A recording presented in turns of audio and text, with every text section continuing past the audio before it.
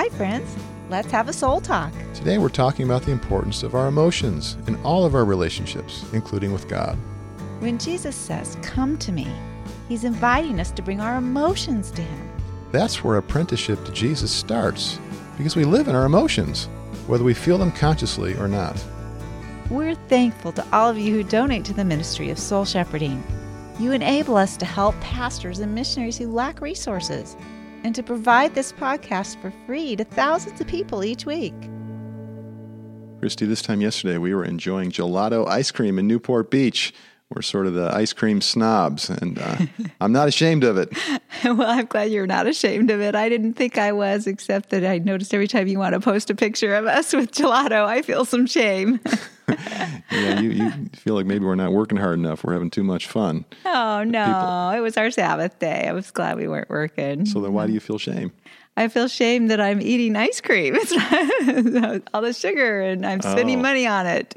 Maybe I'm the one feeling ashamed that we're not working hard enough. I think you just identified that. I don't ever feel shame that we're not working hard enough because I think we're working too hard. We have different shame triggers, and that's what this podcast is about. It's about shame. And maybe we need to go back and listen to our last podcast. I'm looking to the face of the Lord and having radiant joy and being unashamed. Yeah. So when you have gelato ice cream, you need to look to Jesus. Yeah. And when I am resting and not working, I need to look to Jesus. Yeah, that's good. That's good. And today we're going to be talking about a pastor that you worked with and befriending shame. This is a story that you put together from your work with pastors for our Institute Week on Soul Care Ministry. And every time you share this at our Soul Care Ministry Week, it's very powerful. It's very helpful. So I'm excited that you're going to share this with our listeners today. But it's relatively lengthy, so let's get into it. We'll call this Pastor George, and he's a senior pastor who came to me for counseling. Had an MDiv and was leading his church for 30 years. And he said to me, "I feel like I've lost my faith in Christ, or I never had it. I've been doubting God for so long, now I don't believe in him anymore. I just can't go on preaching from the Bible on salvation when I don't believe it myself. Why doesn't the message of trust and faith in the Lord that I preach to other people hit home for my own reassurance? I need some hope. I'm trapped in a huge black hole of emptiness. I don't want to be separated from God. I'm so afraid of going to hell. I want a relationship with Jesus Christ."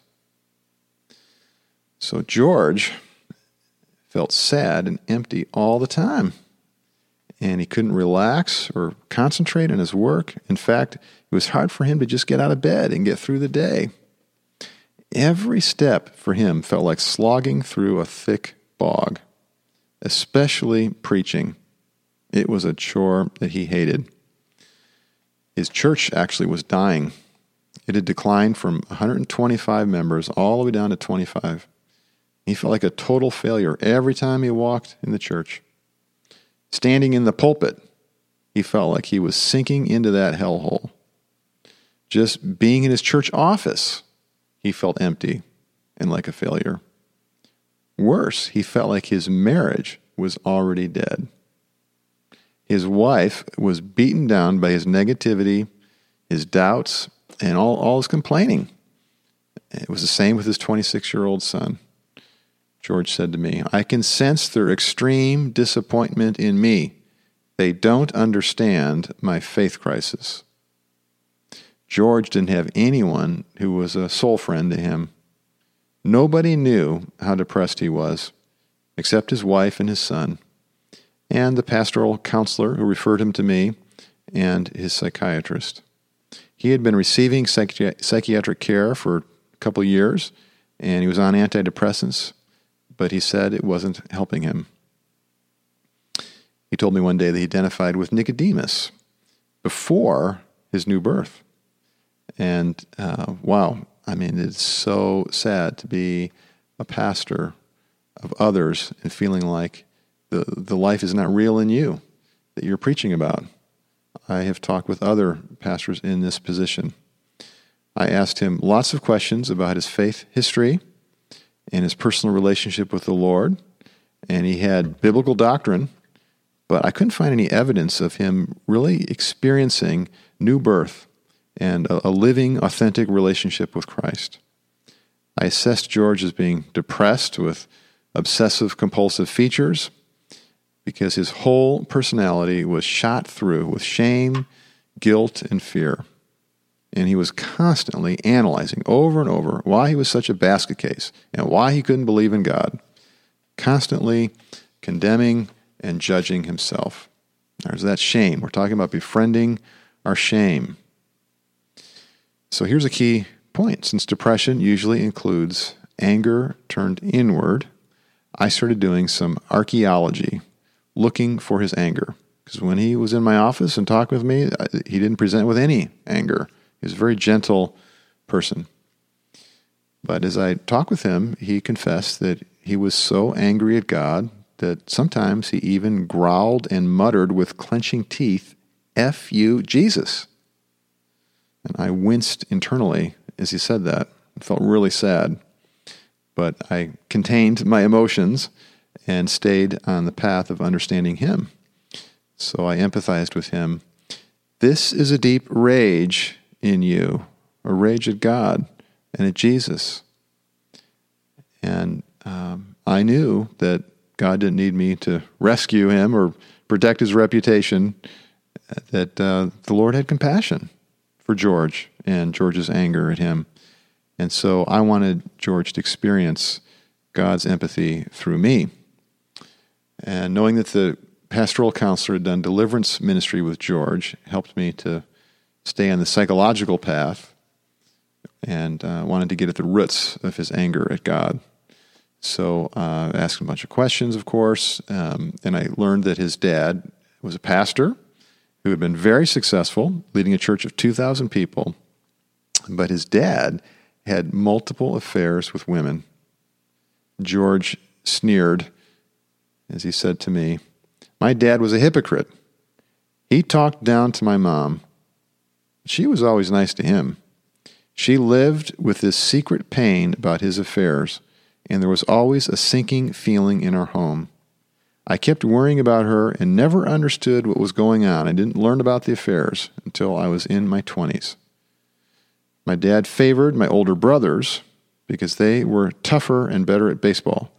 He was distant from me. We never really connected. Worst of all, he didn't share Jesus with me. He gave me religion. Actually, he gave me hellfire and brimstone. That was the tone of most of his sermons. When I was in junior high school, I asked him questions about having a relationship with God, but he didn't really listen to me. He just lectured me. It was the same when I was in college, and I told him I wanted to be a PE teacher, not a pastor. He wouldn't hear of it. My older brothers are pastors, and I should do the same. He was always so confident about what was right, George said to me. My dad acted like he was so sure of his faith, and everybody thought he was such a successful pastor. But he died a miserable, lonely man. Then George said something that really got my attention. On his deathbed was the only time he was ever vulnerable with me. He admitted that he was afraid he didn't really know Jesus. That's what George was admitting to me. So in my office, I pulled out an empty chair and faced it towards George. This is a technique I sometimes use. And I asked George if he would tell his dad in the empty chair how angry he was about all these things. Then I coached George as we went down the list of all these offenses and helped George give vent to his anger and his contempt at his father. And of course, I gave him lots of empathy support. Later, we did forgiveness work. You might be wondering about that.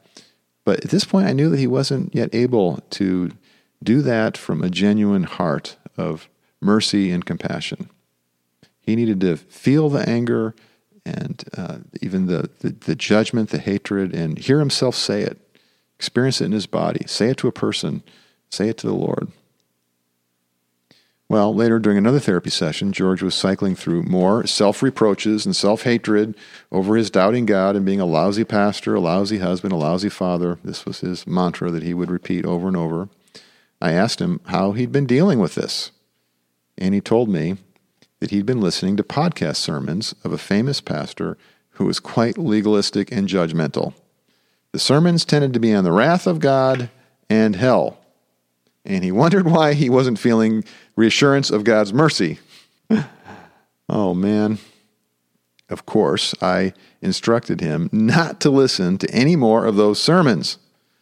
I told him to find sermons on God's love, grace, and compassion, because I knew that until he personally experienced the loving kindness of God through Christ, he had nothing to build on spiritually. These harsh sermons were fueling a brutal judge inside of George, and it condemned him. I could tell that the preaching he was listening to sounded like his dad, and how his dad had talked to him and to his mom too. And this was why he was so depressed. So I had him do a psychodrama role play. And in this case, what that means is we put Preacher George on one side of the couch and Rebel George on the other. And I literally had him move back and forth from sitting on one side of the couch to the other, playing each part. It was really easy for him to verbalize for Preacher George. He was so identified with that ideal self. You should believe that Jesus died for your sins. You tell people that God loves them. Why don't you have faith? If you don't confess your sins and trust Christ, you'll go to hell. God is going to give up on you. He probably already has. George had a good-bad split. He thought that Preacher George was good and Rebel George was bad.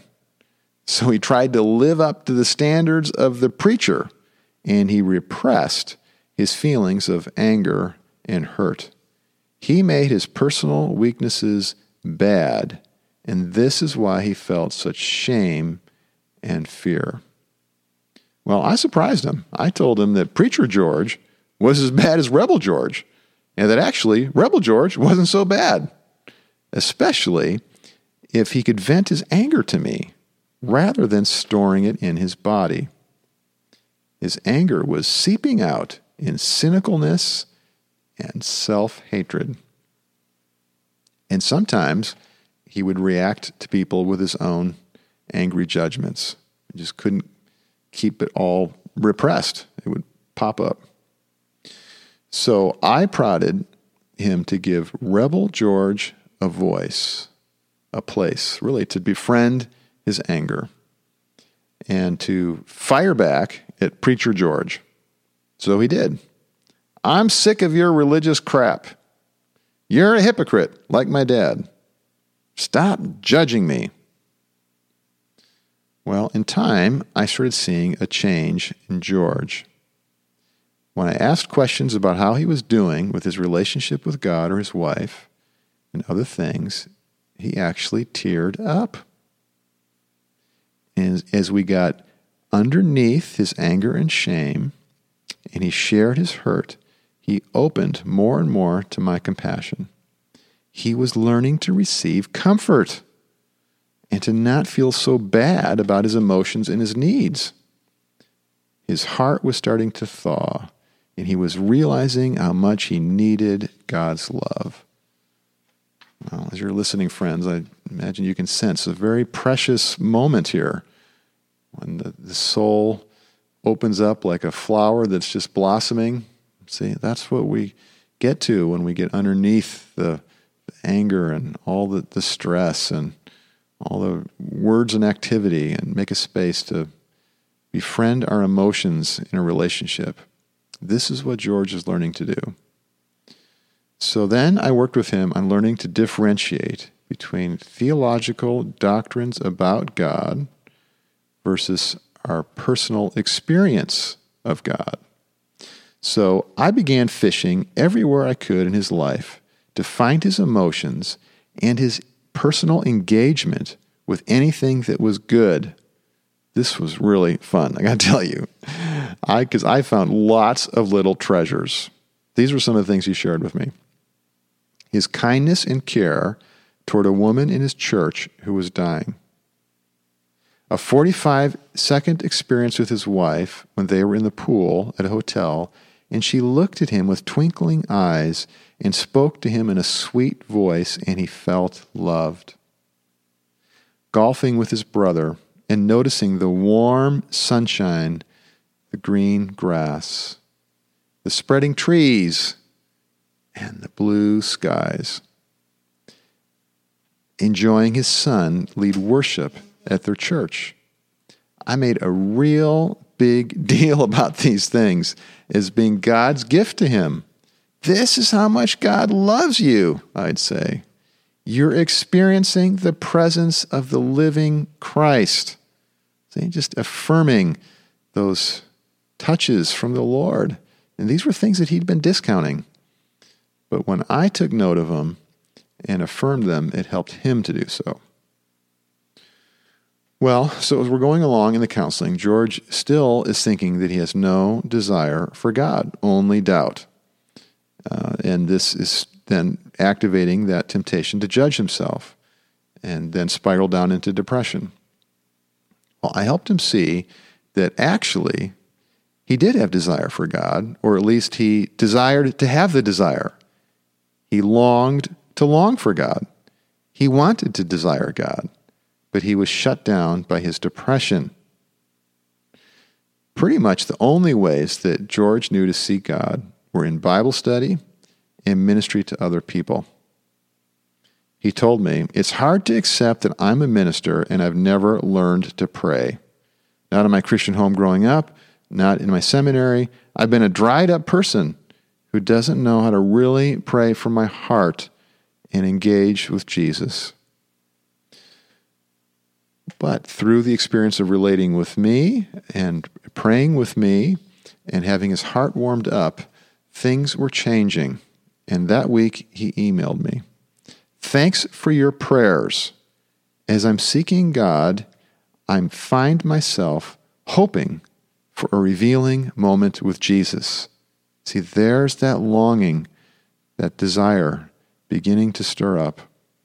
So now that he was coming to life emotionally and spiritually, just a little by little here over a number of weeks, I had him start practicing some new disciplines that interested him.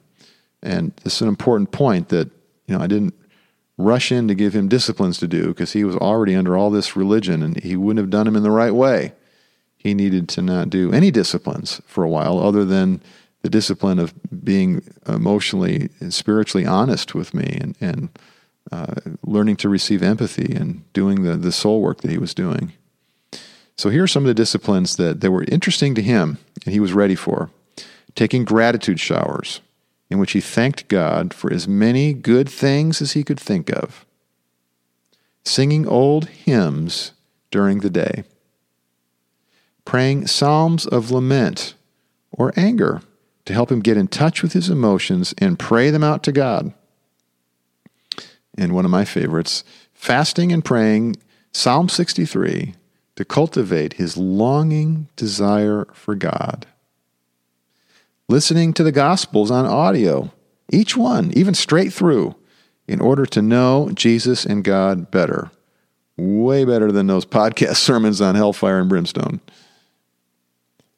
Praying the Jesus prayer during the day as often as he could remember. Lord Jesus Christ, have mercy on me, a sinner. And here's a key one for every pastor or Bible study leader, especially when we're struggling to experience God's love. Preaching on subjects that would minister to his own heart and soul as well as that of his congregation.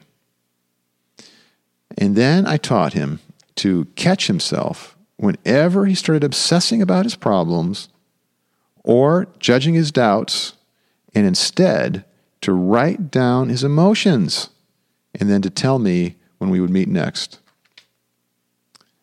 And then we also talked about the blessing of enthralling his mind with the radiance of the Son of God, like Hebrews 1:1-4 shows us. I encouraged him to do that. In a later session, I led him in an emotionally healing prayer experience. This was in response to an image that he kept getting as he was falling asleep at night. Sometimes these images are powerful, not only in dreams, but like daydreams. And so I was so thankful to be able to find this in his experience. And here's what the image was. He would see himself walking on a path to Jesus, but then he would run into a brick wall.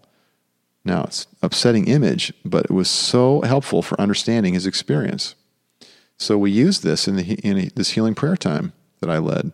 And so I directed him to recall the image and ask the Lord to reveal himself in George's imagination. I said that I would pray and listen to God at the same time. So after about 5 minutes of quiet prayer, visualizing, I asked George if he saw or felt anything. And this is what he saw. In my mind, I hear Jesus from the other side of the wall saying, "Come to me, George." It's like I can see through the wall, and his arms are open to me. But I can't get through the wall. I can't get around it. I can't reach Jesus. "You're feeling desire for Jesus," I said. This was a real breakthrough. Also, even though a wall separated George from Jesus, I could tell that he was sensing the Lord's loving presence with him. George couldn't tell, but I could sense that that was the case. So we continued praying quietly. Then the Holy Spirit showed me a picture of Jesus stepping around the wall, unseen by George, and standing right behind him. Jesus' arms were open as he whispered warmly in George's ear, "Fall back into my arms, George. Let me hold you." Before he left my office, I suggested that George continue to pray about this image and to keep redirecting his thoughts from his self-recriminations to the mercy of Christ. And I also said to him, "George, stop trying so hard to believe in God. That's part of what's been depressing you." I said, "Look, Jesus is believing for you. He steps around that wall. He's right behind you." See, I was using that image the Lord gave me to empathize with George. Just let yourself fall back into Jesus' loving arms. That's so important that we need to know that even our faith isn't all up to us. Jesus helps us believe. He helps us to trust God. Well, a few weeks later, George wrote to me, and I've read and reread this letter. So encouraging. He says, "Bill, I have had a turning point in my life. December 6th will be a day that I'll remember for the rest of my life. I came to peace, that I now know I have a real relationship with Jesus Christ. I'm rejoicing in this. It is truly the best Christmas present that I could receive. I know I need to keep getting help with my depression, but I also know that I truly know the Lord. I really do. I still have a lot of work to do in my relationship with my wife and in the church, but I am celebrating the birth of Jesus in me." Praise the Lord. Mm-hmm. It's awesome. Thanks, Bill, for taking time to write that up and remember, how God used you and share that with us. Yeah, it's an incredible story of how when the Holy Spirit draws us into an emotionally honest, authentic relationship, and we get underneath some of those presenting symptoms and things that we're struggling with into the deeper emotions and that archaeology of the soul, so to speak, as I said, there can begin to be some movement where previously we were stuck. You see, he needed some thinking and some praying and some empathy from outside of his own self to get him out of all that self-judging and all that repressed anger and all that shame that was just depressing him and pulling him into isolation and so forth. Yeah, and he had a big split there between what you called his pastor self and his rebel self, his ideal self and his true self. And he needed a safe place to be able to be honest with himself and with God and with another person who could be an ambassador of Christ to him. Yeah, really, a lot of what I'm doing there is befriending his emotions. That's right. We befriended his anger, and it seemed shocking and destructive in the ways that it was, but it is something he's experiencing. It's part of him, and he needed to be loved there. Yeah. We need to listen to that anger and get underneath it. And so that was a lot of the work of helping him with all that shame, was working out that internalized anger that he had there. Yeah. And he needed some empowerment because he had this wounded, fearful, insecure, very much feeling discouraged and ashamed little boy in him, going back to his relationship with his dad. And so that was a big deal, to sort of stand up to his dad there and speak the truth in love, and that empty chair role play, and to make the connection that, wow, he was just, reconnecting with that toxic stuff that was coming from his dad in the angry preachers. And he was absorbing that, and that was depressing him. Yeah, he was carrying shame from that for a long time, all by himself, and at the same time rejecting himself for feeling that. Yeah, it was a vicious cycle, and it was like he just kept re-traumatizing himself. He had no idea. Right. And so it just was leading to more and more depressive thinking and being paralyzed and so forth. So finding the words for those deeper feelings, and the courage then to express that into a relationship, and then to feel God's presence in that, in the way that you're cared for and guided. So that was so huge for George. Mm-hmm. And then another thing that we did is enthralling him with Jesus and with an experience of God's presence. And so that's what I was doing in part when I was finding these little treasures in his life, these moments of blessing that he wasn't seeing, he wasn't appreciating. He needed to learn what we call the examen of consciousness that Ignatius teaches us, where you reflect on your day. That's essentially what I was doing with him. I didn't describe it that way, but by asking him questions and drawing out experiences and just going on a hunt for, well, where has he sensed God's presence? Where has he noticed beauty and felt love? And he wasn't feeling it deeply because he wasn't attending to it, but I attended to it. And that helped him then attend to it and then begin to absorb it and really receive the goodness of God that was active in his life. Mm-hmm. Yeah, and then to see him get to a place where he really could respond to God's love was beautiful. So that kind of gratitude, that's a real key in getting free of shame. Because when we're in discouragement and depression, and we're judging ourselves, even hating ourselves, we're anything but grateful, right? We're not looking to the Lord and appreciating his kindness to us. Yeah, and yet just being grateful and making a gratitude list doesn't necessarily get us out of shame if we're denying and repressing a bunch of negative emotion. Yeah, you've got to keep the two together. And a lot of people miss that. If we just kind of go down the path, be positive and think good thoughts and believe the things the Bible says. The psalmist doesn't do it that way. The psalmist blends the two.